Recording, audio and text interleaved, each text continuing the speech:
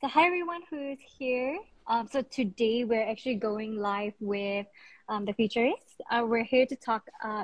We're here to come and talk, casual chat, and AMA. So if there's any questions that you want to hit us up, feel free to put down in the comments. Shinji will definitely attend to it. Oh yes, to the best of my capabilities, I don't really know much, but I think the session that we're going to do today, it's more like friendly advice. Okay, anything we say here is more like friendly advice, and the most important thing is if we touch on anything about the markets and stuff like that, it cannot be considered as financial advice, because at the end of the day, our goal is just to spread education. We're not here to like teach people how to buy this, sell that, all that type of stuff. So this is a joint session between M1NTED and also Futurists. And if you guys already don't know, Futurists is an educator for money and also the blockchain space. So without further ado, I guess we can start first, right, Sanji? So how do you get yourself into this space? Wow, you mean like into the crypto space? Like how do I get myself into how do I start to know about cryptocurrencies? Is that the question? Yep. Well, this is a bit of an interesting one. So I started with crypto not very long ago. It's just February last year, February 2021. So if you add up to this current date, it's about 1.5 years, give or take. And prior to that, I had no knowledge or whatsoever in cryptocurrencies at all.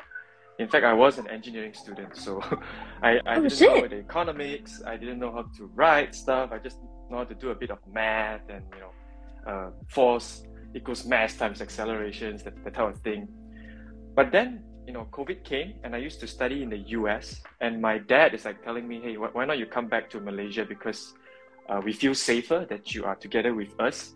But so I came back in August 2020, and I got COVID also at the end of the day. So it's kind of a bit sad thing. But anyway, I'm pretty much sure that a lot of us got COVID. So during that period of time, I kind of took like a gap year in my studies in engineering. So I didn't complete my degree in engineering. And during that year itself, I was kind of fumbling around and finding some valuable stuff to do. And my dad is like, hey, why not you start to learn how to invest? Because one of my biggest regret is I didn't really invest a lot. So he's like, okay, I'm going to send you to a few courses. And I was like, open arms, and I just decided to accept it. And I started going for courses. And then after that, in that course itself, I started with the Bursa market first, or the Bursa market. And then they taught me like how to look at charts and stuff like that. I took a few diplomas also over there. And then in that course itself, I started to know some people. And then they recommended me, hey, you should take a look at Bitcoin, because Bitcoin went up like 20% last week. And then I was like, wow, 20% in a week? I'm sure most of us, crazy. when you first heard of crypto, right, it's like, wow, I didn't know you can make so much profit in such a short span of time, right? And you take a look at the Bursa market, if you have a 20% gain in a year, you can already laugh already. That's like already a plus point already for anyone. Yeah, it's 20% in a year. It's crazy. If you take a look at the S&P, the US stock market, it's like 15-20% per year. If you can beat it like 20-25% per year, you are already considered one of the top traders or fund managers out there. But now when I heard about crypto and people were telling me like you can make 20% in a week, I'm like, what am I doing in the Bursa market, man? So I decided to just dabble a bit into crypto, and I started with Luno. Okay, I'm not sure about you guys, but for those people who started on Luno, mine showing a bit of reaction there, you probably can say, yeah, I started with Luno too. I think Clarice, you also started with Luno, right? No, I actually started straight to Binance. Oh, wow, wow, that's the learning curve in Binance is steep lah, okay? I started with Luno first, and then because Luno had a very simple interface back then, last year, it only had 5 coins. It had like Bitcoin, Ethereum, Litecoin, Bitcoin Cash, and XRP.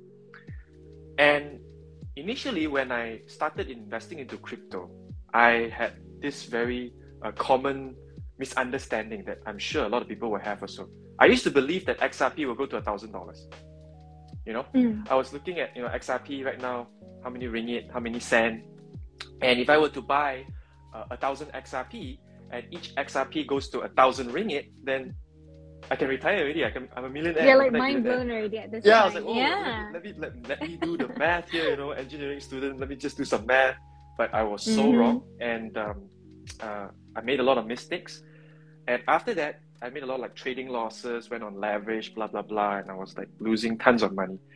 And at some point of time last year, I decided to tell myself, hey, it's time to stop. It's time to really learn how to do this thing, because I wasn't doing well in the Bursa market also. So therefore, I really decided to just sit down and start to really study about crypto. And I start by watching YouTubers first. YouTubers like Coin Bureau and stuff like that. I start to watch Invest Answers, then gradually read a few books like the Bitcoin Standard, blah, blah, blah. And what I noticed was that a lot of people are making the past mistakes I've made, right? Because when they first invest in cryptocurrencies, they think that, it's kind of like an easy job, because last year itself, you see Bitcoin making its all-time high at about 69K, and everyone was like, hey, I buy it goes up. So why not I just buy a cheap coin just because it's cheaply priced, and if it goes up how many digits, I'll be a millionaire. So that was my purpose, to just tell everybody that, hey, there's another perspective to this, and we should all learn how to study crypto together in a more I would say way that makes more sense, in a more logical sense. So that is kind of like the story, give or take. Sorry to be a bit long-winded on this one, but yeah, that's my crypto journey so far. I started the Futurists just to talk about my mistakes. Yeah.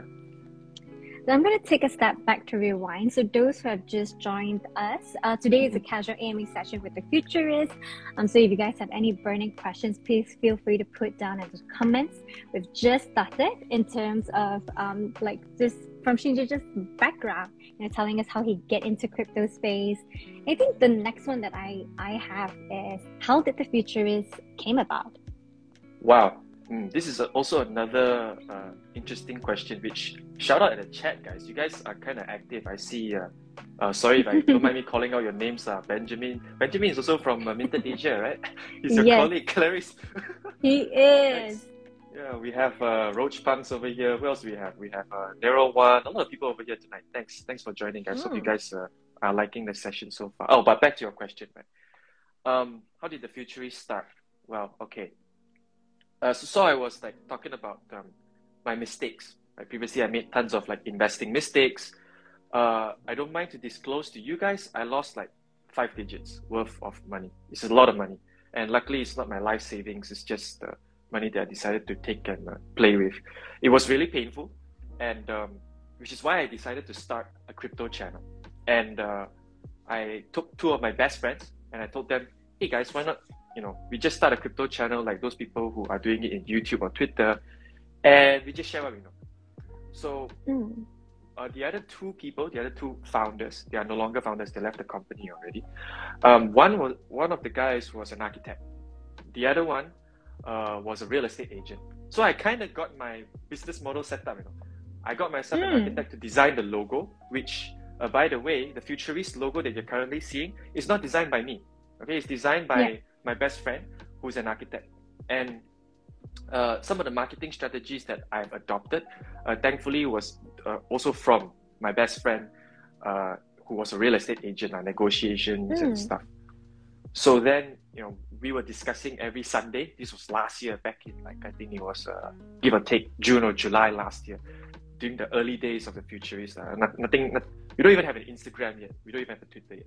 But we were like doing meetings every Sunday, and we were talking like, hey, where should we start first? Should we start on Instagram? Should we start on YouTube? Should we start on Twitter? Then we kind of landed on the Instagram first, and then we just decided to post some stuff about crypto. We just like, hey, what is Bitcoin? Those very normal stuff. And then after that, what is Ethereum? Those classic, more layman type of stuff.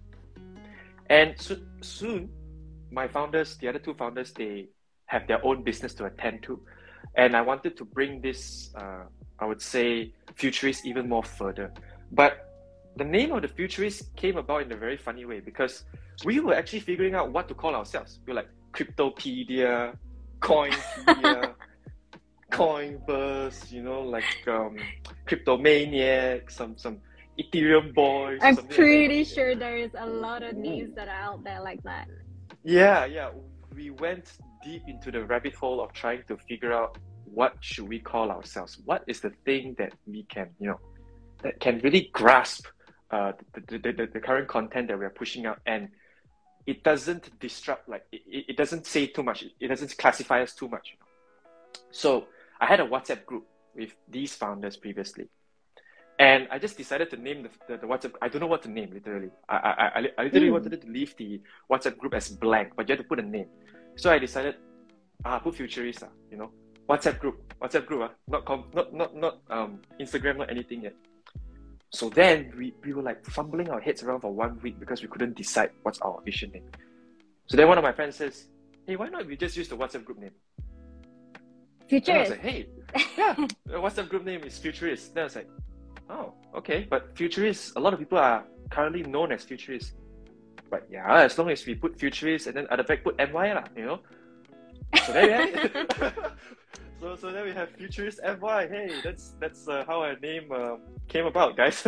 So that's the origin of our name. And fast forward to today, obviously it's sad to let my other founders go, my other two founders, but they have other matters to attend to, and I really appreciate them joining me in the early part, the formation of Futurists itself, which was really critical. Yeah, so that's about the our name origins and stuff like that.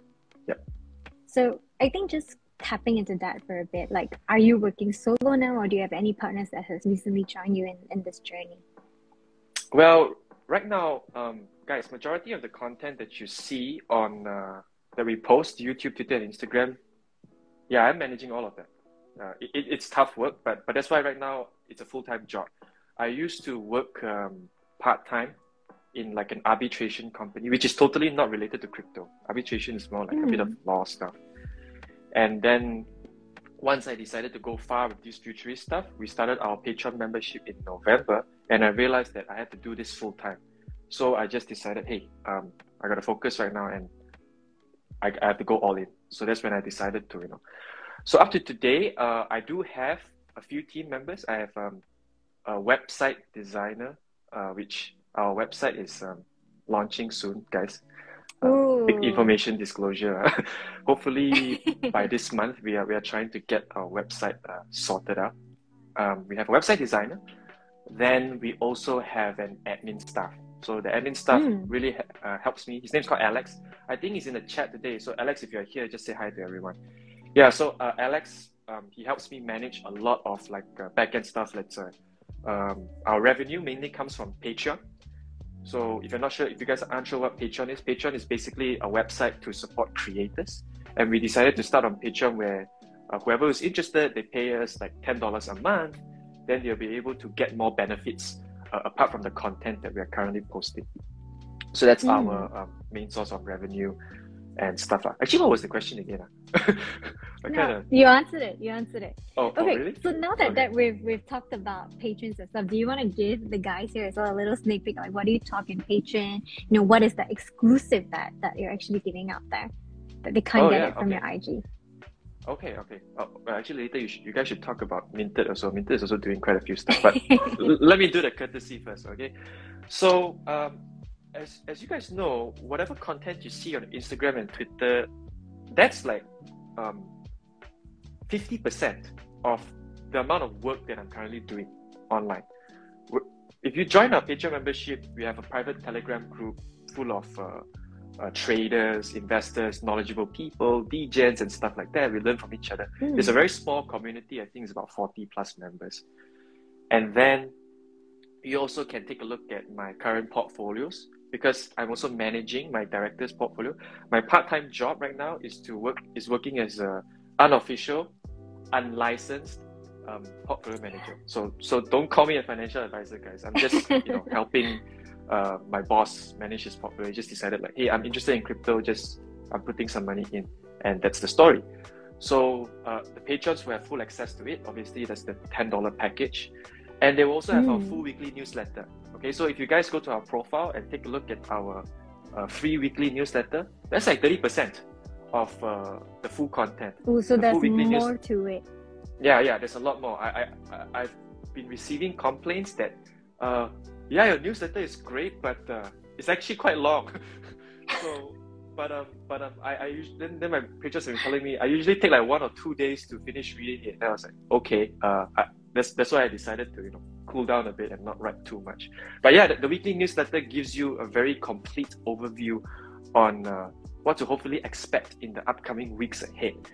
And then what other benefits do we have? I mean, we have a plethora of benefits. You also can take a look at some of the cryptocurrency I've analyzed. I have a crypto compendium that I've done up, like 40, 50 plus cryptocurrencies. And a lot of benefits within our Discord itself, where you have a custom role, a shout out every time I do a live video. Because every Sunday, we have weekly analysis at 10 p.m., which for those in the audience, if you guys don't know, join us this Sunday, at 10 p.m. in Discord. And that's where I will shout out my Patreon member's name and talk about the markets, etc., etc. Yeah, so apart from that, patrons will also receive any recording that I've done. So let's say every Sunday we do our weekly analysis. As a patron, you don't have to attend it because the session is entirely recorded. And what my patrons do is that Monday morning, when they're driving to work or whenever they're on a train, whenever they're free, they'll just watch the replay because they have full access to all our recordings. Yeah. And they can watch it back however many times they want. Yeah, recordings is much easier than live as well, so they can catch you, take notes. So I think that's one of the benefits of having to subscribe as a Patreon member. Yeah, so because actually, Stingy, I think now that we're talking about portfolio and stuff, actually 450 Fedora actually asked, what do you think about Cardano? And do you mind sharing a little bit about your portfolio as well? Okay, sure. I mean, just for tonight's purposes. Yeah. So about Cardano, Cardano is actually quite a fascinating project. It's what we call a blockchain network. Okay?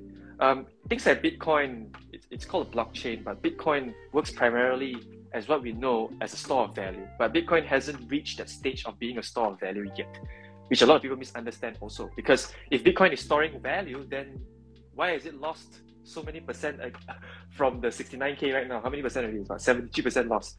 So for those of you who think that Bitcoin is a store of value, we are clear that away from your head right now. Bitcoin is not a store of value just yet. It's a speculative asset. Bitcoin is a speculative asset. Why is it a speculative asset? Because it follows how the stock market moves in the US. It's highly related to especially tech stocks.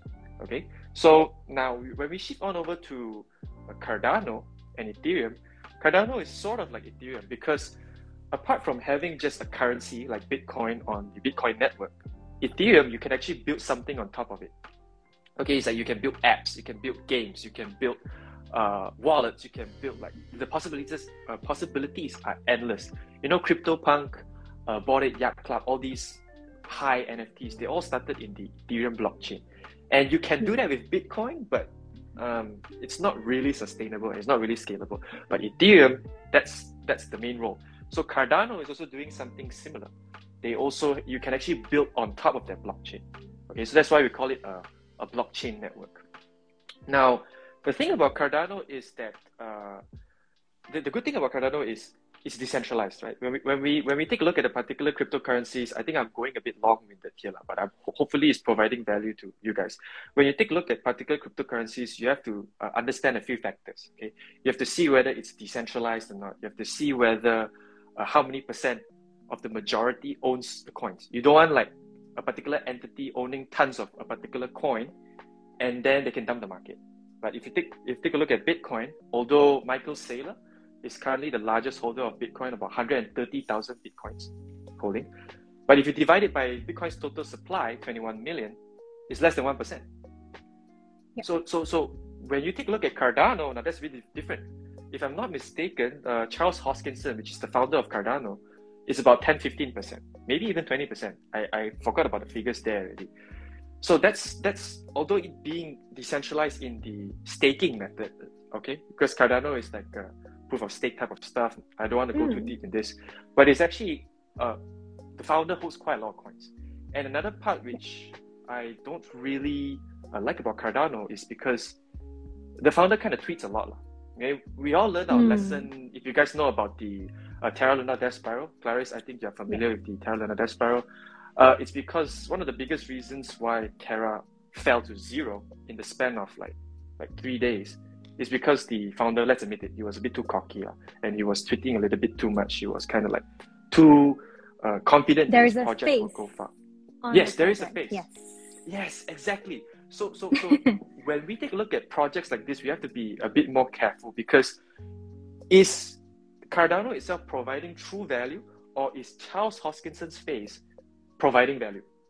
You know, you wouldn't want like at the end of the day, you know, like if you take a look at Ethereum, Vitalik Buterin, yes, he's the face, but he's not like, I say this thing, the market moves.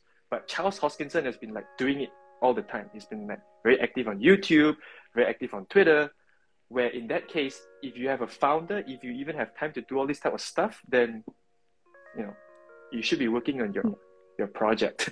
So those are my thoughts on Cardano, which my analysis might be wrong. I'm just taking a look at this at more of I would say a different perspective. And also it's a bit of a sudden question, so I didn't do much research on Cardano more recently. I used to own a bit of Cardano. Then after that, I decided to eliminate it after Cardano had a few problems. But yeah, we won't stay there too much. Yeah. So for user 450 Fedora, I hope that answers your question. So then I'm going to lead on to the next one after this. Let me see if there's a comment, if there's anyone. Okay. So we have from Benjamin, do you invest in NFT projects, and what are your thoughts on the future of the NFT space? Oh, that's a really good one. Oh, this is a very good question. Okay, wow, Benjamin, you might win the free ticket to our webinar. Just hint. For those of you guys who wanna join our webinar for free, which we have an economist, doing this session with us on the upcoming Thursday. Just go ahead and ask a few questions, and we might choose the best question, and we'll let you know if you win. Okay, NFT projects. Fun fact: I started to invest in NFT in Pentas. Okay, so Pentas.io. Okay, it's a Malaysian NFT platform. And how I stumbled upon NFTs is that when you're dabble into crypto, sooner or later you're going to look at other more stuff that moves, other more stuff that brings you more money, so to say. Then I looked at CryptoPunk and I was like, holy crap, this CryptoPunk is like $500,000. How can, to me, a JPEG be $500,000? So I decided to read more about it and do more investigation on it.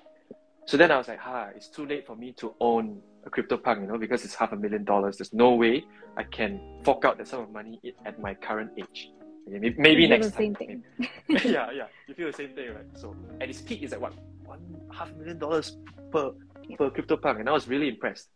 So that was my young days. And then I searched CryptoPunk, then I scrolled, I dived down the rabbit hole, and during the early days of Pentas, there was this NFT project called Malaysia Punks. Yeah, not sure if you guys know about this. Yeah, Malaysia Punks. Oh, by the way, it's gone. The project has been rug pulled by the founder. The project founder ran away already. Okay, a very sad. It's really quite sad to hear. Now, I'll ask you a question, Clarice. When you missed your opportunity on CryptoPunks and you see Malaysia Punks, and you look at it, it's currently priced at that time, $30, $20. Would you not put money into it? I'm just gonna put like $100. That was like exactly that FOMO. Thinking. Yeah, the FOMO. Yeah, which the lesson is here. It's the big FOMO, and I was very, very prone to FOMO previously. I look at CryptoPunk, and then I was like, I want to own a few Malaysia Punks. So I started to buy Malaysia Punks. And that time itself, right before I bought, Malaysia Punks have already risen to like, the time it was like 1.5 BNB each. And that time BNB was like at its like peak $500, $600 per BNB. So within the span of 2 days, I bought like 3 Malaysia Punks at 1.5 BNB each. So it was a very hasty decision. It made no sense at all. It was just pure FOMO. And I really hope that you guys in the audience learn this also. Do not take a look at a project and say that, I trust this project, I'm going to buy right now. you have to Yep. at least allocate an hour or 2 hours or perhaps 2 weeks to really investigate what's going on. And the time Pentas was very new. Pentas just launched last year, August 31st. They launched their Merdeka Day. And then Malaysia Punks, they launched their project. And then they put like, since it's the 64th Merdeka year for Malaysia, they launched 64 punks. So then I decided like, hey, I gotta get myself like 2 or 3, man, because if it just goes to 10% of CryptoPunk's price, I already can retire. Same degen thinking again, it's like I think the younger generation nowadays have all this very thinking that, we want to retire early, blah, blah, blah, which forces us to FOMO a lot. So then I spent like 3-4 BNBs a day, bought Malaysia Punks. Then after that, Malaysia Punks rug pull because they had some dispute. Not going to go much in that. So yeah, Malaysia Punk is dead right now. It has been dead for ever since January this year. And after that, I did bought like a few NFTs here and there, just to speculate a bit. But more recently, no. More recently, I've stopped investing in NFTs because I tried to trade NFTs and the Malaysia Punks that said really burnt me too much. And but onto the question of what are the future of NFTs, I believe that NFTs will go to a stage where it's no longer tied to just art. Yeah, 100%. I mean, you guys at Minted, you guys are already advancing the case of NFTs because the NFTs itself is a tokenized version of a particular picture in a blockchain, which cannot be disputed because we all know the blockchain is a public, immutable, distributed ledger. Right? It's kind of like you take a look at a bank, but the walls are all made out of glass. Okay, so now imagine you can store pictures in there where there's everybody looking at you, and whenever you own that particular picture, you can take a look at the blockchain and see whether the ownership belongs truly to you or not. And that doesn't just stretch to art. You can use it for ticketing, like what you guys are doing. You can use it to sell courses. You can use it to medical certificate and stuff like that. The possibilities are endless. We're not even talking about music NFTs, like audio NFTs and blah, blah, blah. So I do believe that NFTs will definitely stay. And we are now at the age where we no longer look at menus right now. You go to a restaurant, most likely they won't issue you menus anymore. Right? They ask you to take out your smartphone, scan a QR code. But instead, maybe the future era is that you take out your smartphone, scan a QR code, maybe the menu is an NFT, maybe the receipt they issue to you is an NFT. Then after that, there'll be no dispute, right? Because there's a timestamp there of when you made your purchase.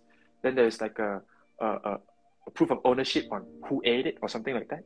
So I believe that it's going to stretch far, and we should not limit our minds to NFTs just being tied to art. Although what we are seeing right now is that is what is used. A lot of use cases using art. Yes. Because I would say that is the easiest form for anybody to actually do something. Because art itself is already one of its kind. Tying back to NFT, I think that's a no-brainer. So I feel like that's why everybody is going to this space, because it's easy link. But I think just riding onto what you said, Sinji, as well, I would say that the future of NFT just doesn't stop at NFTs. If you guys are already in the space, I'm pretty sure you've heard about M1NTED as well. So that's where we're bringing this whole NFT uniqueness into something even more. And I feel that with accreditations in the future, it's already changing the entire landscape. So that's why for that, I believe right now, whatever that we're seeing in NFT is just very surface. There's more to it into this tech that we've actually never ever seen. Yeah, we are at the tip of the iceberg.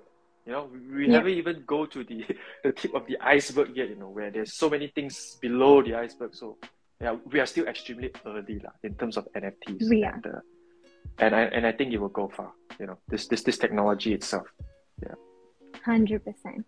All right, Sinji, we actually have another one from Isaac. She asks, what do you think about our country accepting or not accepting crypto? Does it risk our ringgit?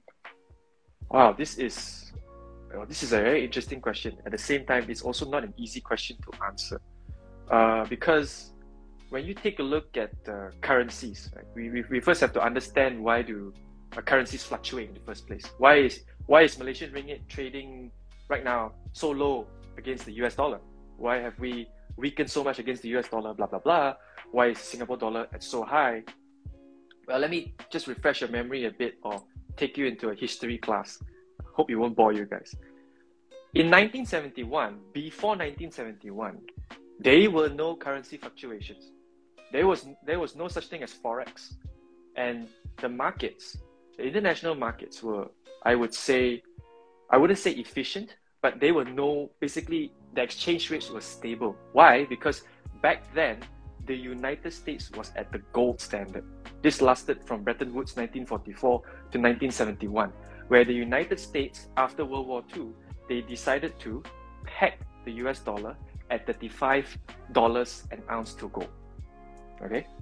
So then, all the other nations came together in 1944. This is why we call the Bretton Woods Agreement at Bretton Woods itself, and agreed that the United States will be the anchor currency. So you have gold here, an ounce, then $35 of US dollars over here.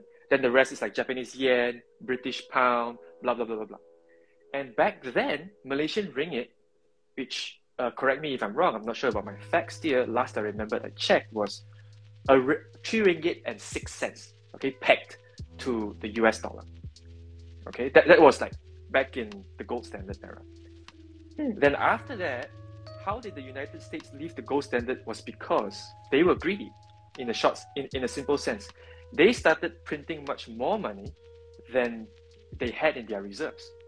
They had gold in their reserves. So when you no longer have that amount of backing, other nations, they start to, because they relied on the United States to store their gold. Okay, because the United States at that time was the strongest military. They like, oh, I give you my gold, you protect me. And I take the US dollars because US dollars is as good as gold. Okay, so then they took gold. They took the US dollars back to their country, and they gave physical gold to the United States, which is why the United States right now is still the biggest holder of gold. Now, I'm going back to the question over here. I'm just going a long round. So kind of long story short is that they left the gold standard because they were greedy, they printed too much money, and then France began to doubt United States backing of reserves. And then they started to redeem back their gold. They said, hey, give me back my gold, man. I'm going to give you US dollars, $35 an ounce, you give me back my gold. There was an international gold run. If you guys know what the bank run is, yeah, this is like a bank run, but in the international scale. It was really scary. And then in 1971, to stop United States gold from flowing out of the country anymore, they decided to cut the gold standard. It is when President back then, Richard Nixon, started to say that, oh, I've directed Secretary Connolly to remove the gold standard, blah, blah, blah, and you no longer can redeem US dollars for gold.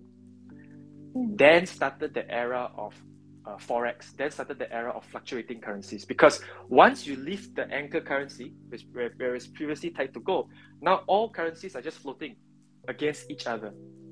So in essence, how currencies work against each other is what we call interest rates. Right? Some countries, they have high interest rates. Some countries, they have low interest rates.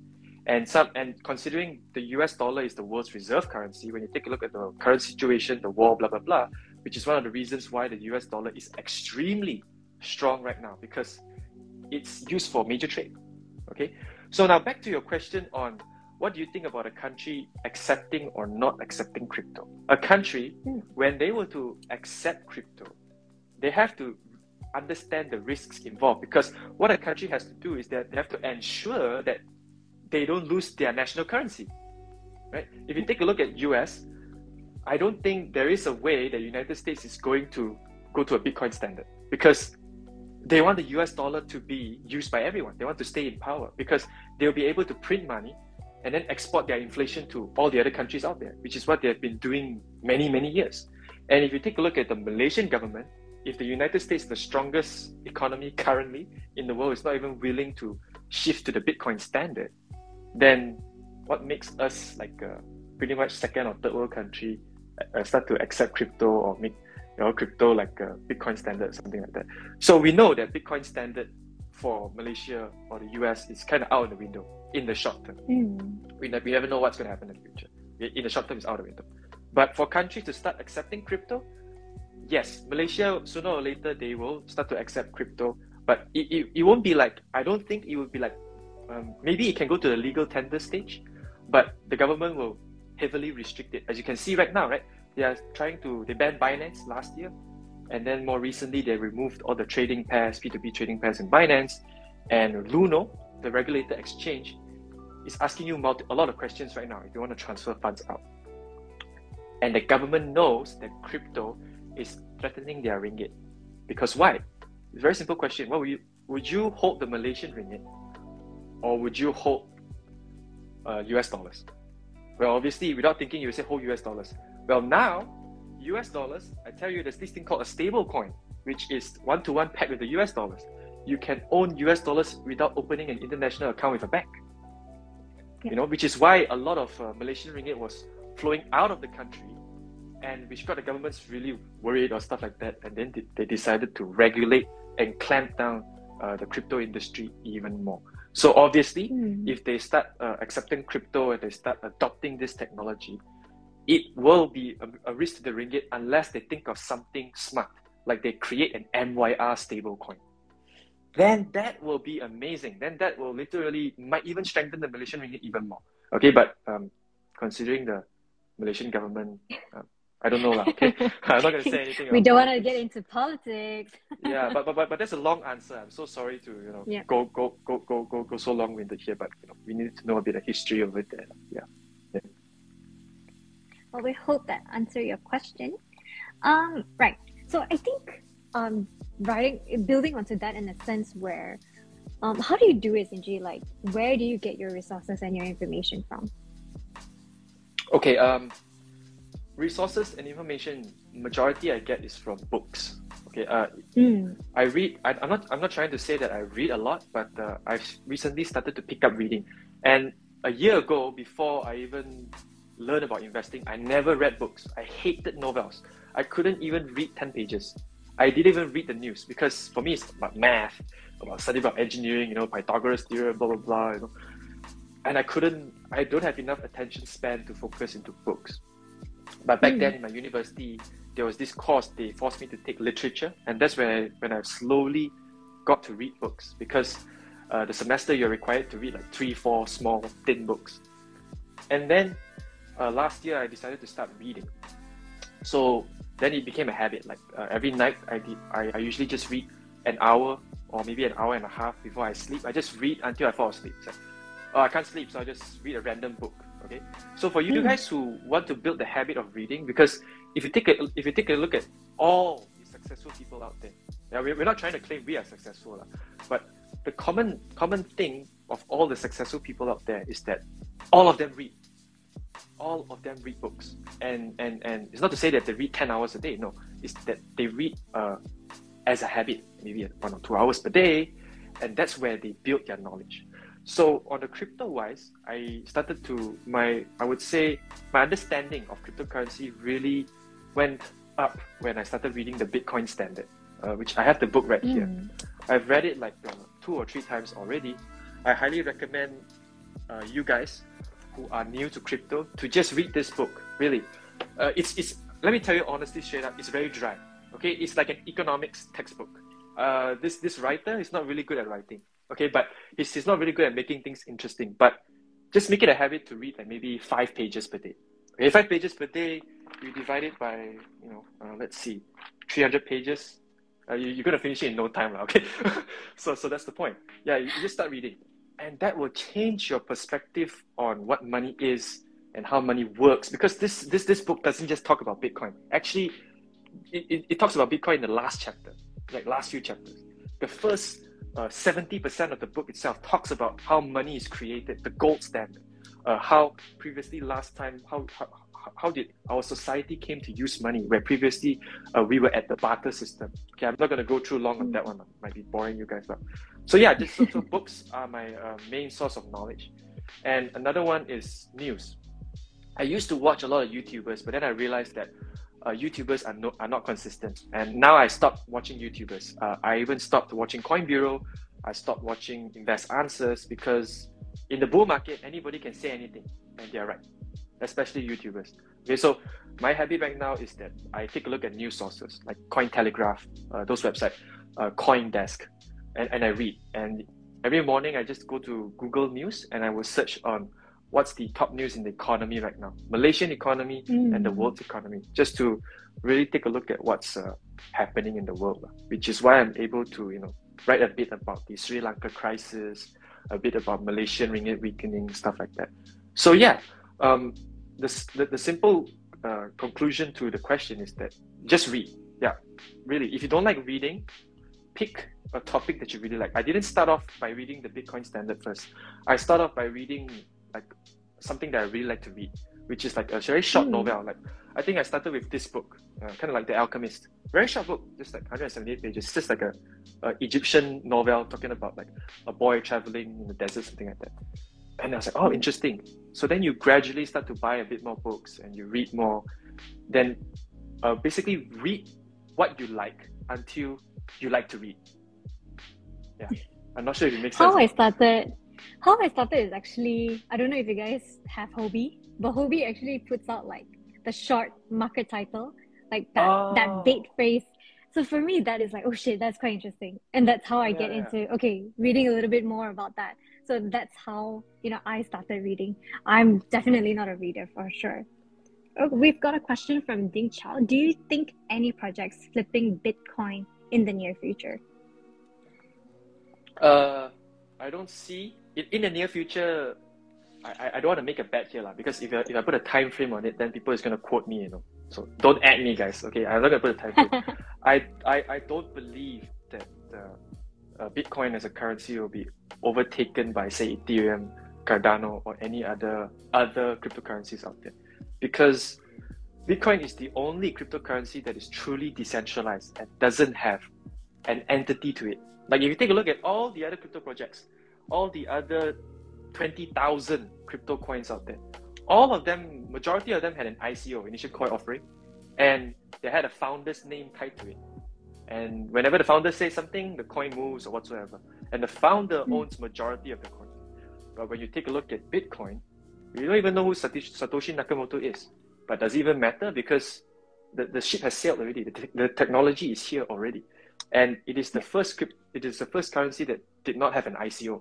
You had to mine Bitcoin to in the early stages just to get more Bitcoin. There was no like, hey, you join this airdrop, you can get like 10,000 Bitcoins at that stage. No, you have to be an early adopter of Bitcoin. And that really drove Bitcoin's decentralization and adoption, which to date, there are no cryptocurrencies like Bitcoin. So that's why if I were to classify cryptocurrencies, I would put it as Bitcoin and crypto, because Bitcoin is very different from all the other cryptocurrencies out there. Yeah, so you could say that it's the one and only, actually. Yeah, actually, yeah, that's a good point, because back to the decentralization part and back to its adoption. There's this thing called the Lindy effect. I'm not sure if you guys have heard it before. You can Google search it up. Lindy, Lindy effect. So a Lindy effect is just a theory that it's just like a snowball. A snowball starts off small, then it goes gigantic, then it becomes an avalanche. Right? If you take a look at the history of money itself, how did gold get so much trust? Until right now, a lot of banks are still holding tons of gold. Although gold is no longer used as a legal tender to pay for stuff, but why are countries still holding gold? Because it had a long track record, and it is proven that even alchemists can't create this type of thing. It's a trusted, reliable resource, or that can hold its monetary value because it's indestructible, blah, blah, blah. It had its Lindy effect for a long time. It built up its trust for a long time. And you see Bitcoin has been doing it since 2009. Yeah, Ethereum 2013, 2014, then it got hacked, the DAO hacked, and the new Ethereum came out in 2017. So safe answer is, I don't think there are any cryptocurrencies out there like Bitcoin. Hey, this is not a buy or sell call in Bitcoin, guys. Not hold your horses. Don't go back and I'm going to buy Bitcoin right now because not a buy or sell call. Again, we have to repeat. We're not your financial advisors. I have to be really careful with what I say here. Yeah. Okay, I think Iqbal has a really good question in a sense where, what is your opinion on government using blockchain technology to ultimately show transparency in power, distribution of tax dollars and votes? the interesting part of, well, there's a few things to unpack here, okay? Because this is a complex topic in itself. The first thing that we're going to tackle is CBDCs, central bank digital currencies, right? So those are what the government claimed that, hey, we are using the blockchain technology, it's open, it's transparent, but it's not decentralized at all. It's still centralized. It's just that here's a fiat currency, but now it's digital. Use my fiat money right now. And there are pros and cons. The pro of it is that, yeah, the government is adopting the blockchain technology. It'll be much more, probably easier to pay for stuff. And I'm not so sure if they will allow you to take a look at the public blockchain because, like, I don't know. And you take a look at the tokenomics of it. Majority, there's only one node, which is there's only one miner, where Bitcoin has hundreds of thousands of miners scattered around the world, but the only single miner is the government who is issuing it, and they hold majority of the coins. So to me, it just sounds like another, crypto project that the government is trying to have fun of, because they're scared. They're scared that Bitcoin might take over their currency. Overpower. Yeah, because unstoppable. It's unstoppable. So that's why they wanted to create CBDCs and enforce it on citizens. Now, when they start to enforce it, two things will happen. One is that citizens can no longer use Bitcoin. If they use Bitcoin, it's against the law. I'm going to prosecute you. I'm going to jail you, blah, blah, blah. Which is exactly what they did for gold back in 1971 after they lifted the gold standard. It's because it's illegal for citizens to own gold, maybe even before that. That's the first case scenario, where you got to use our currency, fiat. The meaning of fiat itself is a decree by the government. We are forcing you to use our money. That's the meaning of fiat itself. Next is that the government becomes very open, like El Salvador. It says, okay, we don't have a currency. Okay, we are going to use, because El Salvador previously relied on the US dollar, and the US dollar was manipulating their currency, exporting their inflation. They were victims of massive crime in the US. Okay, so then they decided to go to Bitcoin. Yeah, that's the other alternative where a CBDC can work in tandem with cryptocurrencies, and that will really drive exponential adoption because the international traffic will come in. They take a look at, in order to buy Bitcoin in our country, you have to buy our CBDC first, because our CBDC is the MYR stablecoin. You see everything tying back up here. So yeah, so there's really two outcomes over here. One is that you'll be outlawed other cryptos. Second is that we might see cryptos gradually start to work together, and it really depends on how the government wants to look at this technology. And at the end of the day, technology is just like a knife, right? You can't say that it's bad or good. It's just that you can use the knife to cut fruit, to serve a fancy meal, or you can use it to go and stab someone. Right? So the government right now is looking at the knife. It's like, it's stabbing our Malaysian ringgit. That's why I'm going to ban it and stuff like that. So yeah, that's the answer to the question, the two outcomes. Yeah. Oh, that's actually a really tough one. If you want to deep dive into that it's going to take, I would say, 30 minutes just to discuss that topic itself. That requires an entire session in itself. Yeah. 100%. Okay, I'm just going to rewind back a little bit, guys. So for those who just joined, this is an AMA session with M1NTED and also Futurists. The Futurists is giving out 3 lucky winners for those who have given the best questions. This ticket is to his upcoming webinar that's happening at August 11, if I'm not mistaken, right? Yes, August 11th. That's correct. August 11th. Nice. Is it August 11th? Right, Let me just double check my laptop. It is August 11th, guys. Yeah. Go and take a look at our Instagram profile. The post is right there. Okay. Which, if you are lazy to join the giveaway, it's just 0.01 BNB, guys, and you can pay with fiat. With fiat, obviously, there's a premium. With fiat, it's 20 ringgit. Yeah, we want to drive crypto adoption here, guys. So good. Mass adoption. Go and get your So, just a little bit of promo about M1NTED as well. If you guys don't know what is crypto or what is NFT, do come join our conference that's happening on the 22nd to the 28th of August at the end of this month. You can get your tickets in Pintas, or you can go into our website at M1NTED.asia. Okay, so Carlin has a question. What is your opinion when people say ringgit should be at a lower, since we export to giant countries like Singapore? That's a very... Okay, you see, when we look at, again, good question, a lot of good questions tonight. There's no questions about futurists, but a lot of questions about the current economy, which I like, okay, which I really like. Okay. Now, when we talk about a weaker ringgit and stronger ringgit, we are comparing it in terms of the US dollar. Okay. Now, a weaker ringgit, honestly, they are right. A weaker ringgit is actually good because Malaysia is an export country. The way we earn money is we export our natural resources, our stuff, water, blah, blah, blah, you name it. Okay. But right now, in the more recent years, you see oil going up from like 40 US dollars per barrel to right now, last I checked, is like $100 per barrel, went to a high of $120 per barrel.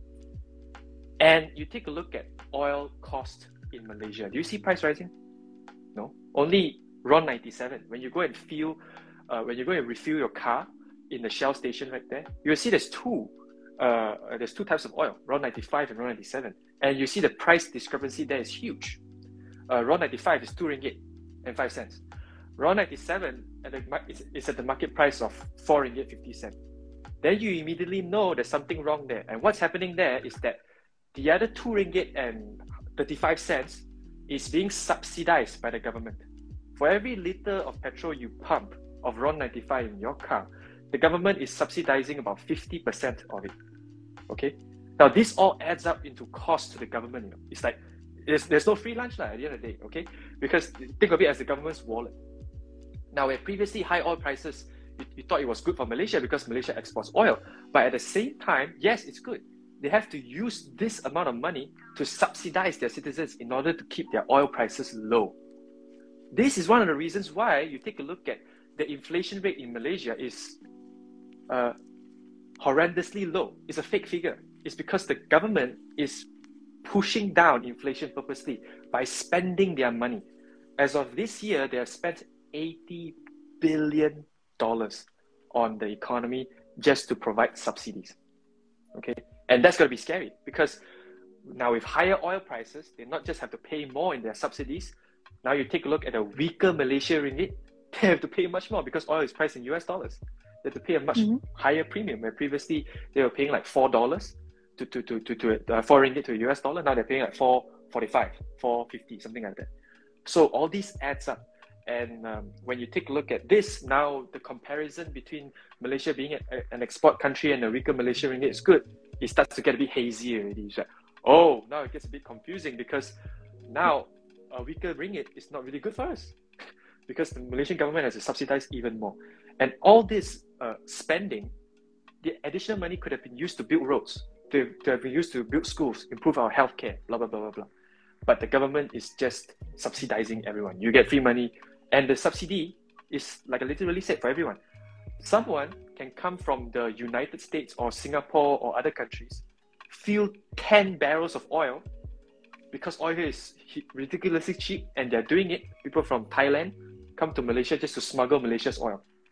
And at the end of the day... People from Singapore is just going to Johor just to do that. Yes, exactly. They would rather stay in the jam. They go to the car centers and modify their tanks just to make it a bit bigger because the Malaysian government is subsidizing literally the whole world, you know?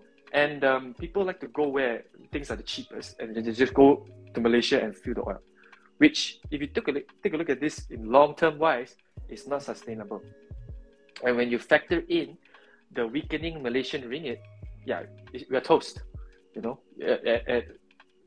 At this rate, we're going to start to have to drain our foreign reserves in order to keep subsidizing, which is why more recently, if you take a look at the news, the government has stopped subsidies, which is why the Turun protest existed. If you take a look at our recent post in Instagram, that is exactly why Malaysians are protesting. It's because they want the government to retain the subsidies. But the government is in a tight spot right now. If they continue to retain, then you will just keep draining their wallets. Yeah, so again, another long answer on that one.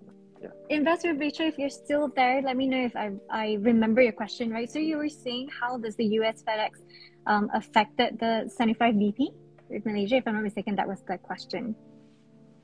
Oh, you mean the Fed rate hikes? How did it affect the economy? Okay. Are we taking a look at, because this question is also kind of complicated. Sorry, it has to be a bit more refined. Are you talking about the current economy or the future economy?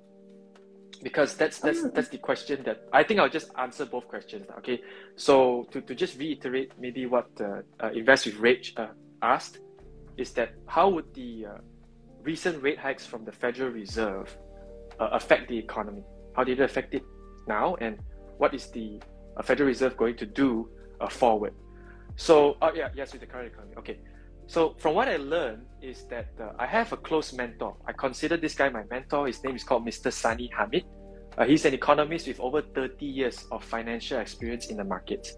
And whatever you hear from me today, or whatever majority of my knowledge comes from Mr. Sani. He's really a great guy, and he does a lot of sessions with me. You guys can take a look at our Spotify. I think we've done at least like 2 or 3 sessions with him already. And if you listen the way he speaks, it's a lot of content there. And I just, at the end of the day, help him unpack.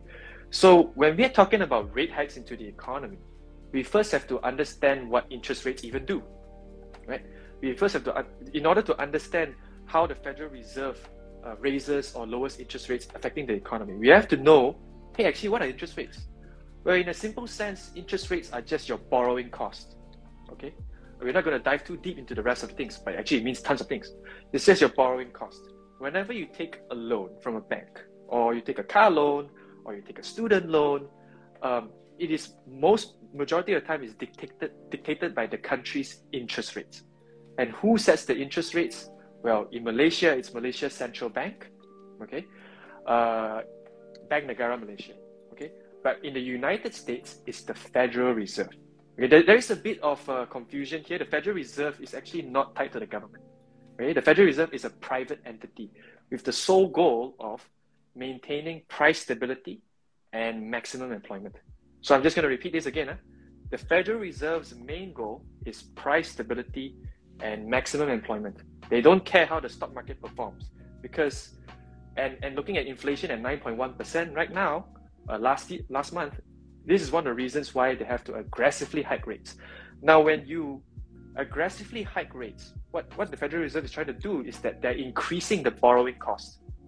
Okay, so when you increase your borrowing cost, just imagine your mortgage right now costing like 0.25% more, then next month it costs 0.5% more, then the following month it costs 0.75% more, then you add up all these together, it costs 1.5% more already. Suddenly you're paying so much more interest in your loan. And in that case, you as a normal citizen, you'd be like, holy crap, I cannot take out so much loans anymore because now loans are expensive. Okay, yeah. So that in a sense really trickles down to the entire economy, and people spend less because they borrow less. When they spend less, they borrow less, the entire economy, we so-call it, deflates. It's a bit like deflation, okay, to hopefully bring back down inflation to the Federal Reserve's target of 2%. Okay, so right now it's 9.1%. The Federal Reserve wants to break it down to 2%. So still very far off. And the recent 75 basis point hike in the economy was specifically done to bring inflation down. But why did the Federal Reserve just hike 0.75% and not say like 1 or 1.25% or maybe even way higher than that? Because the Federal Reserve doesn't want to spark a recession. Okay. So their goals, price stability, maximum employment. But at the same time, they want to make sure that they want to engineer what we call in economics is a soft landing. They want to make sure you land the plane safely, don't crash and burn the plane and everybody die inside the plane, stuff like that, you know. So that's what they're trying to do. That's why they are gradually raising rates, which the first time they raised rates was back in March. They start with 0.25%, just a tiny rate hike. Then they go in May, they go 0.75%. Then in June, they go 0.75%, which was not really a shock to the markets, because the markets is, in a sense, the market is kind of like a future indicator. The market really tells you where the economy is going into the future, because investors like to price in what the Federal Reserve is trying to do, the war in Ukraine, blah, blah, blah, war in Taiwan, blah, blah, blah. So therefore, one of the big reasons why you see the stock market coming down from its all-time highs and Bitcoin dropping to such a low is because of the Federal Reserve starting to tighten the economy in the United States. Okay, so now the recent 75 basis point hike, if you take a look at it specifically, if you want to analyze it at the specific time point, the market actually didn't dump. The market actually pumped. And in fact, Bitcoin had one of its best weeks since last month. We've been bleeding, but once the Federal Reserve announced this 0.75% hike again, the market actually pumped. Why did it pump? Because the Federal Reserve met investors' expectations. In their previous meetings, they meet usually like every 1.5 months in what we call the FOMC meeting. They will lay out their future plans, okay? And normally Jerome Powell will come out and say that, we are taking a look at 0.75% hike. We most likely won't go to 1%. Then when it approached to that day of the rate hike itself, if they really adhere to what they say, then investors will be happy because now they know that the Federal Reserve is not trying to play tricks. Right? Because if the Federal Reserve previously says that they want to hike 0.75%, but then they end up like, haha, joke's on you, I'm going to hike 1 and 1.25%, then obviously the market is going to tank, okay? Because it's out of predictions. But if it's in line with what the Federal Reserve said and they really do what they said, then you're going to expect the market to temporarily recover because investors are like, hey, at the end of the day, maybe they're not so worried about inflation. Maybe inflation might come down in the next few months. Now, this is the Federal Reserve essentially taking a bet. The bet is next month's or this month's inflation figure will come down. If this month's inflation figure doesn't come down below 9.1% or below analysts' expectations, then you are going to bet that the Federal Reserve in the upcoming meetings, they're going to raise rates much higher. This is also one of the reasons why I say, I personally, when we take a look at the economy, again, not financial advice, I don't think we are out of the woods yet. There are a lot of people, taking a look at Bitcoin's current rally and be like, hey, bottom is in, buy 69K all the way from here. Yeah. But it's a difficult call. If you take a look at technical analysis and on-chain data, a lot of it is pointing towards a bottom. But we forget to consider what's essentially driving the market, which is the macro factors. And the macro factors are still, very bearish in the short term, which is why I believe that, firstly, we go through a high inflationary phase, and then we're right now in the eye of the storm, just quoting Mr. Sunny over here. And then after that, we'll be hit by a second wave, which is a recession. And that won't be a pretty sight. Yeah, so that's the answer to the 75 basis point hike on the economy. Yeah. I think at this point, everybody is just trying to manage expectations for the time being. But personally, I do feel that market sentiments are still actually quite demotivated at this point as well. Yes. Because like you said, Gigi, recession is definitely no joke for what is about to come for the next few months. No, you're absolutely right. Because if you took a look at who's buying, nobody's buying. Mm-hmm. No one's buying. All the whales out there, they're not really interested to go in right now. Correct. Despite Bitcoin being at such an attractive or unattractive price, you were to say. So, again, we take a look at macro factors, and a lot of it is still pointing south in the future for now. Yeah, but things might change. We don't know. Yeah. Hopefully, but I think I cannot agree with you more. So if you look at the chart as well, the resistance is still quite strong. Like we've peaked, I think, for the past week. But at this point as well, it's still not going as strong as we thought it would be too. So definitely there's something going on there in terms of the macroeconomy perspective. Oh, yes. Because that's essentially what's driving the markets currently. Yeah. This is something for you guys to consider also. Yeah. Okay. So for those who've joined, we're actually in our 1 hour in. We're discussing this an AMA session with the Futurists. So any questions that you guys have asked, just put it right down there.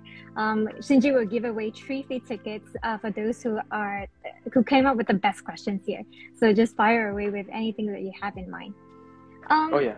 I think we've talked a lot about economy and stuff like that. I just putting the attention back to you for a bit. Like, what is your long-term goal for the Futurists? Well, our long-term goal is to just do something like this. Just keep doing something like this and do live events. And we are already kind of striving towards our goal. I think we have not achieved it yet because saying that you achieved the goal, then the entire journey doesn't really make any sense anymore. I believe that this goal has to be ongoing, and our constant goal is to always hopefully educate people about money and the blockchain, and live events, talks, bring knowledgeable speakers in, learn together. Everyone just learn together. It's not like we start a trading group, come, I teach you how to leverage 125x, you buy here, sell here, you profit. No. We're not doing that type of stuff. We do in a sense that we want people who are eager to learn. We will learn from you, You learn from us, we share together, we exchange what we know. We might have a few arguments along the way, but that's what makes learning fun. Yeah, so that's our goal. And so far, I think that we've came pretty far, and we will not stop here. So expect more events coming up in the future. We also do have a physical event next Saturday. I'm going to post about it soon, guys. So be sure to keep your notifications on. Plus, the event is free. Yeah. Yeah, so keep your notifications. Yeah. Okay, Jaden asked us, can cryptocurrency really combat inflation? Ooh. Oh, this is okay. Well, like the early part of the session, we talked about Bitcoin and how it's different from other cryptocurrencies, right? So let's just talk about Bitcoin first, because if we go into cryptocurrencies, it's a whole other rabbit hole, because we're gonna start comparing coins, blah blah blah. So let's just talk about Bitcoin only. Now, in terms of inflation, like I said just now in the earlier session, Bitcoin now is not a store of value. Okay, because it has been losing value. It's not storing any value at all. And it's losing extremely hard against the US dollar. Okay. Right now, Bitcoin remains as a speculative asset because it's still a new technology and it hasn't underwent the time that gold has went through. But give it enough time, sooner or later, the speculators will start to realize that, hey, there's much more value here. And when the adoption is growing, if you take a look at Bitcoin's volatility chart, it's actually coming down years after years. Previously, one day you have 70, 80% swings back in 2013 when Bitcoin was at its early stages, right? The 2017 to 2019 bear market, Bitcoin was swinging at 20, 30% a day. But now we are seeing less of this, although we do see it, but maybe it's 20 to 30% in a few days. And in the next few years, we're going to expect Bitcoin to be much less volatile as the asset grows bigger and bigger. After it hits the $1 trillion mark, it might go for 3 trillion, 4 trillion, and the ultimate goal is to reach to gold's market cap, which is 10 trillion. Okay, so to put you in perspective, if Bitcoin were to reach gold's market cap, which it inevitably will, I believe, okay, Bitcoin will inevitably reach gold's market cap. Just remove your time frame. Don't ask me when, don't ask me how. I mean, ask me how can, but don't ask me when. I can't provide a time frame. Yeah. When it reaches gold's market cap at $10 trillion, can you guess the price for Bitcoin? Anybody in the audience? Or maybe Clarice, you want to take a guess? If Bitcoin today reached gold's market cap, how much will one coin be worth? Oh, my biggest guess, I think it'll go more than 200 grand at least. I mean, look at its peak. Its peak is what, 69 grand? Oh, 1 mil, yeah. 1 mil? Okay. Anybody guessing that? We probably, wow, 520K, that's very specific. Okay, I'll just tell you guys the answer. The answer is about $577,000 if Bitcoin were to reach gold's market cap. Really close, Benji. Yeah. And if you round it up, we like to round up 0.5. If you round it up, it's pretty much $1 million already, okay? So if Bitcoin were to reach gold's market cap, one Bitcoin will be worth about $500,000. And that's inevitable. Okay, so your answer is short term, no. Bitcoin cannot be used to combat inflation because in this current environment, everybody prefers to hold cash. Cash is king right now. Losing money is making money. You have majority of the investors, they're just hoarding their cash because they don't want to put in the stock market where they will easily lose 30-40%, right? When a recession hits. So that's why they're holding cash. They would rather lose it to inflation. So, but in future, definitely you can see Bitcoin as probably a store of value, which is what its main purpose is, and hopefully it will achieve that stage. Yeah. Okay. So yeah. I saw one of the comments that we're saying earlier for mass adoption in terms of where Bitcoin is probably going to take 30 years. What's your take on that, actually, Sinji?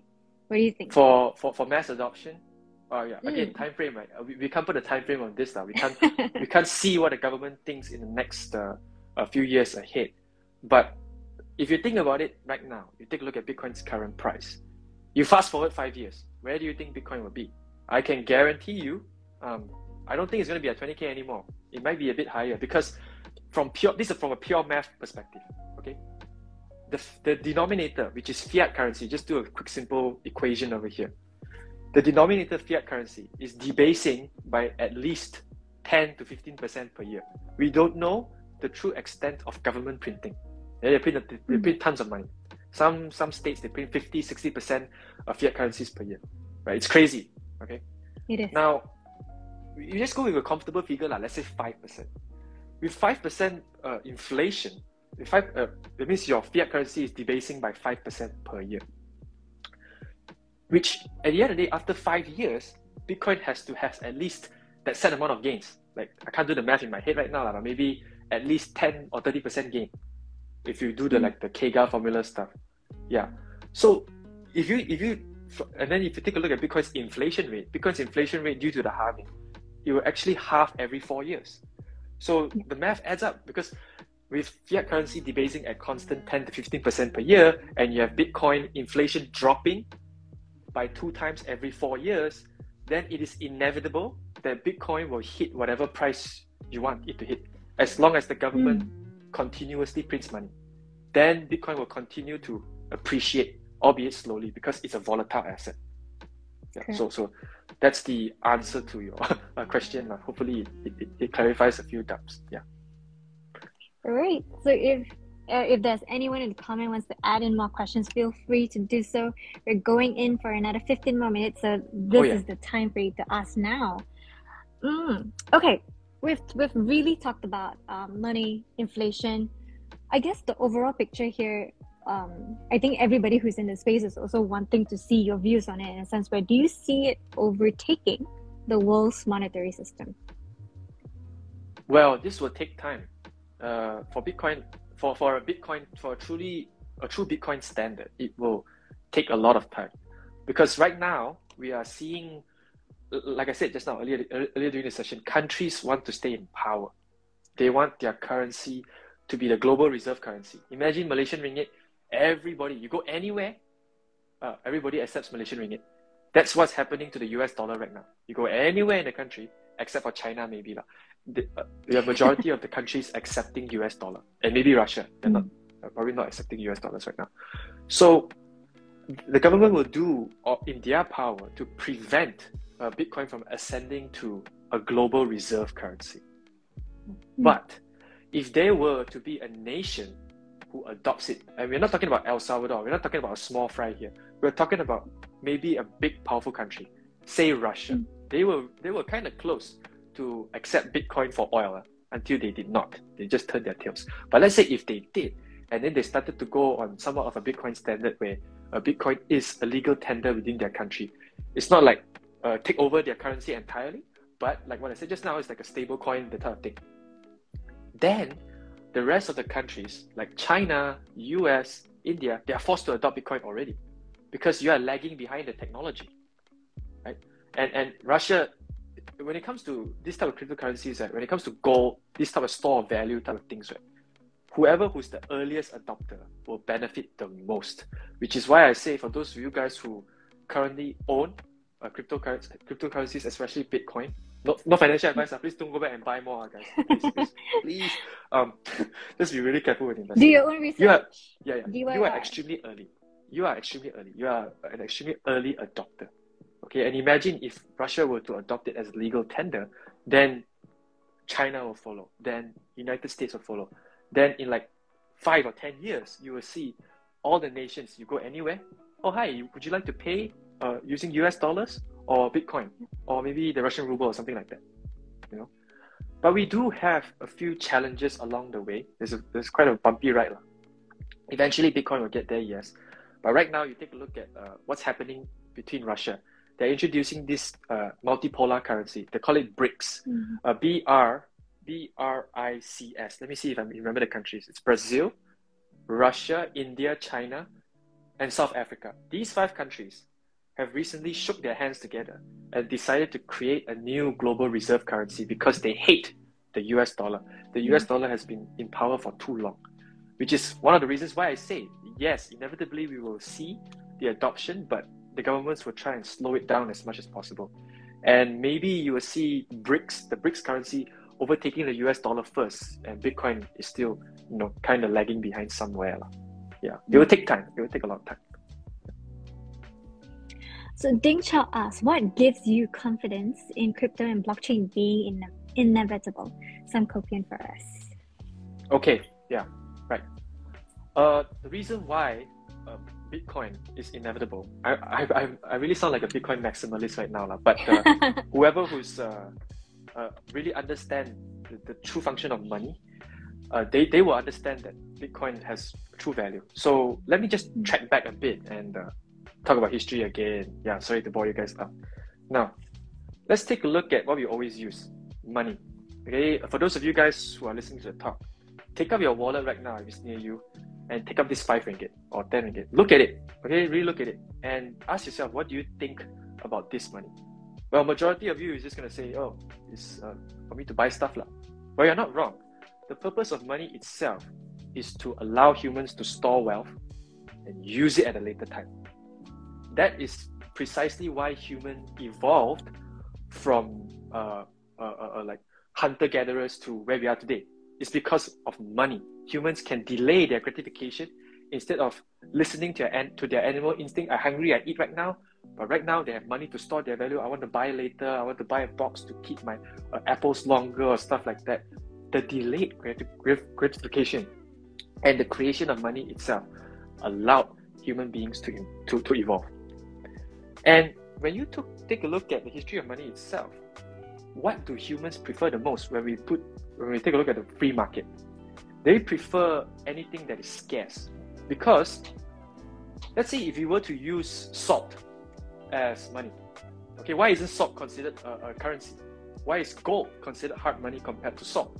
Because salt is easily available and some countries it's not evenly distributed. Why is oil not considered as a currency? Because some countries they have a bazillion tons of oil. They are instantly rich. But when you talk about gold is scarce. Gold you have to dig, go with the mine. You have to spend the energy to harvest that resource. Okay. Now in the properties of money itself, it's divisible, portable. Divisible meaning that you can divide it. Portable meaning that you can easily carry it. Fungible meaning you can exchange one to one. A unit of account. But most importantly, it has to be a store of value. The money that you hold in your pocket right now has to store value over time. Now, when you take a look at fiat currencies, that paper money in your pocket, it doesn't store any value. It loses value over time.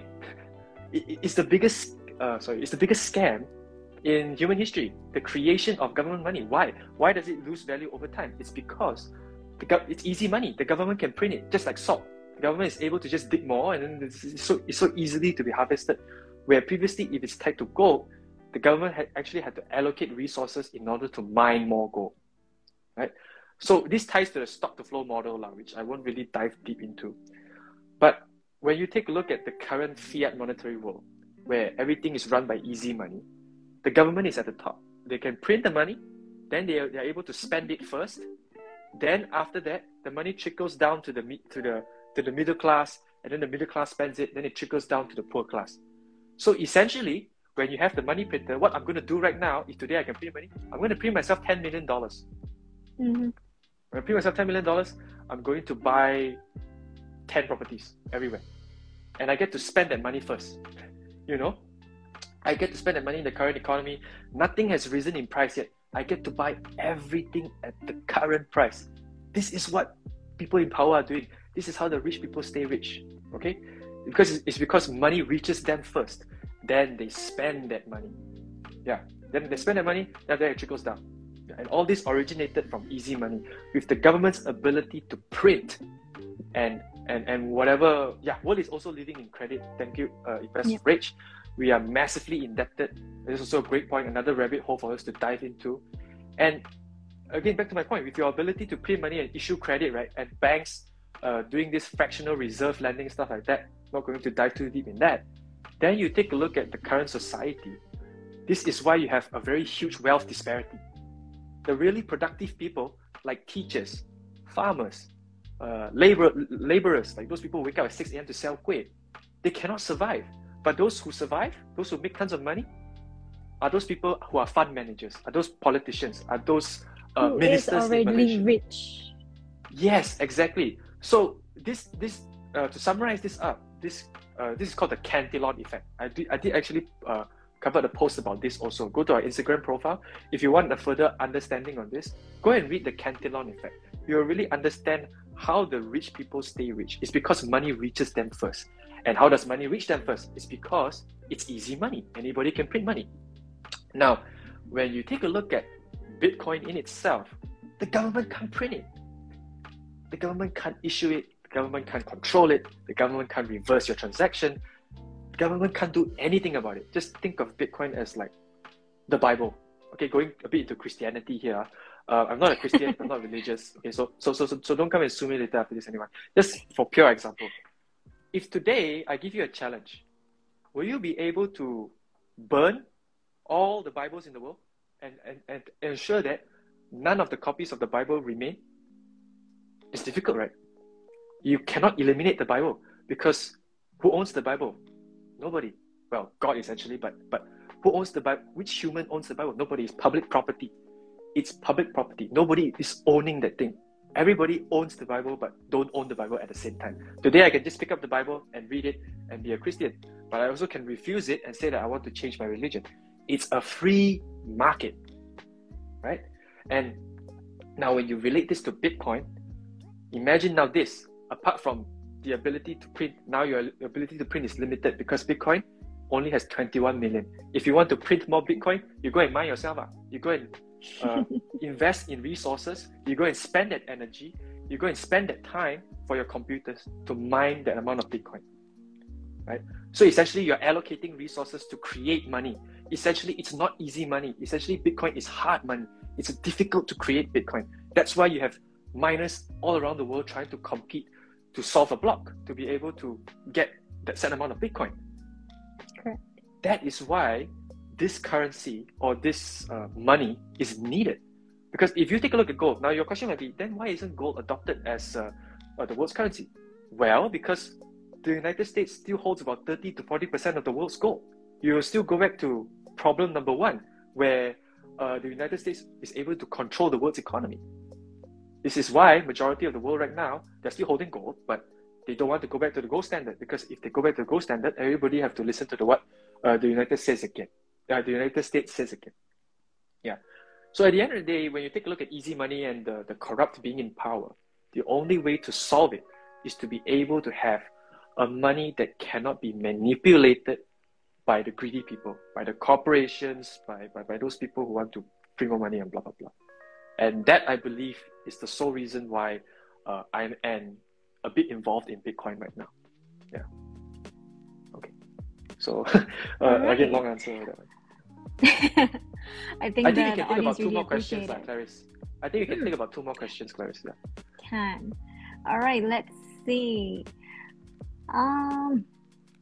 Should we take Ben's question? Could the major countries decide to jointly agree to banning Bitcoin and crypto by forcefully stopping all crypto exchanges and controlling internet use?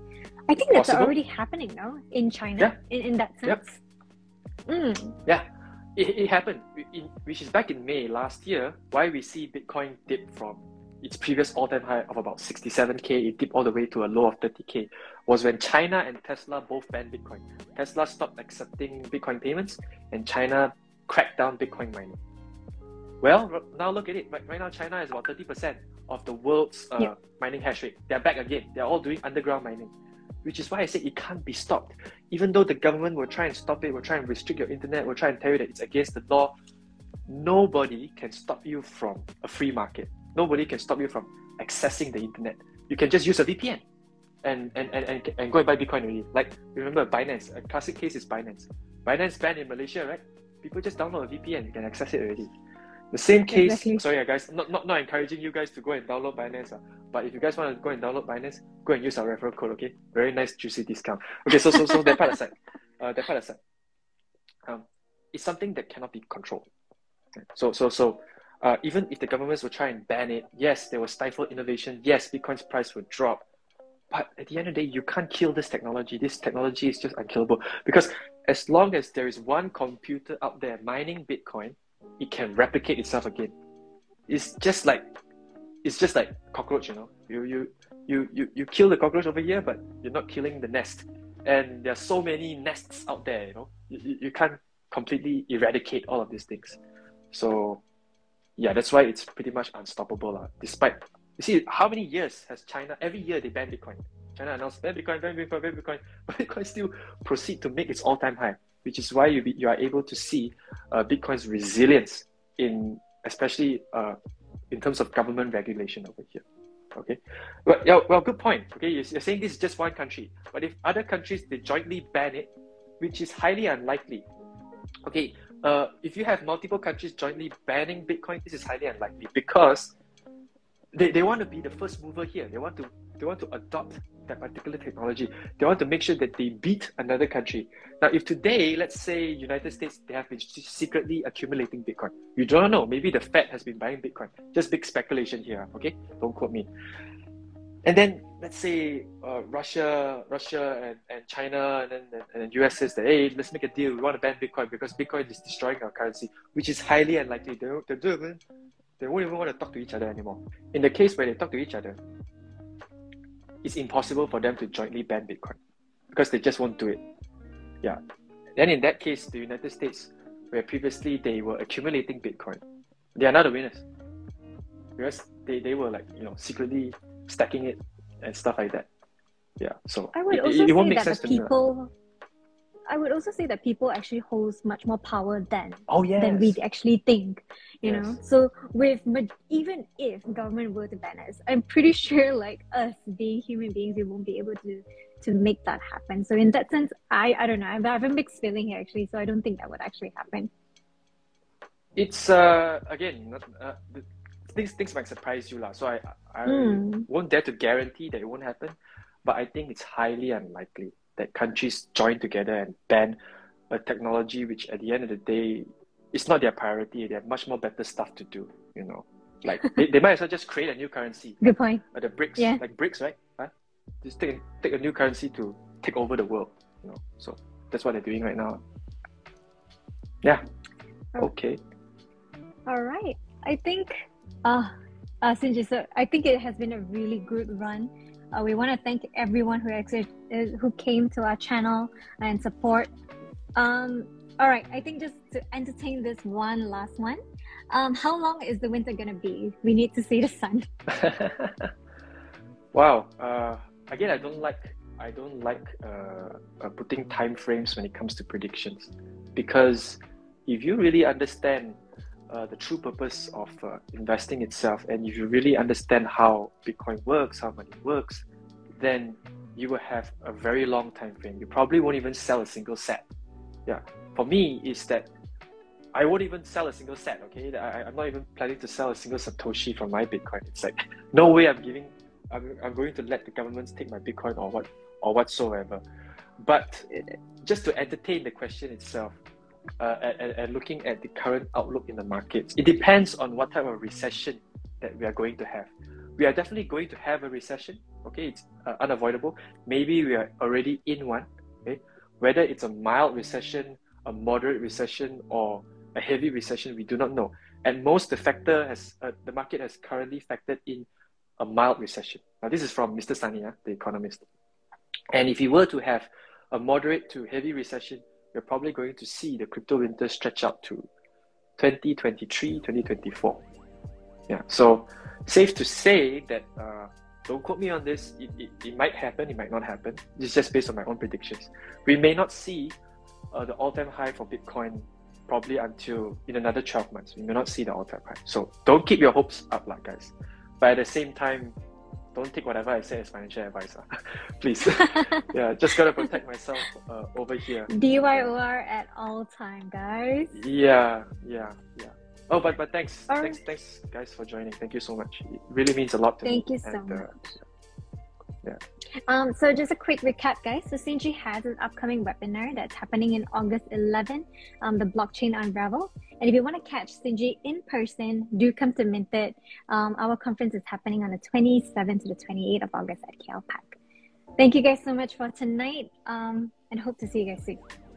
Oh yes, yeah. So just let me close the session once and for all. First things first is if you guys are interested to join the course on 11th of August, it only costs about 0.01 BNB, which in Malaysian ringgit is about 10 to 15 million.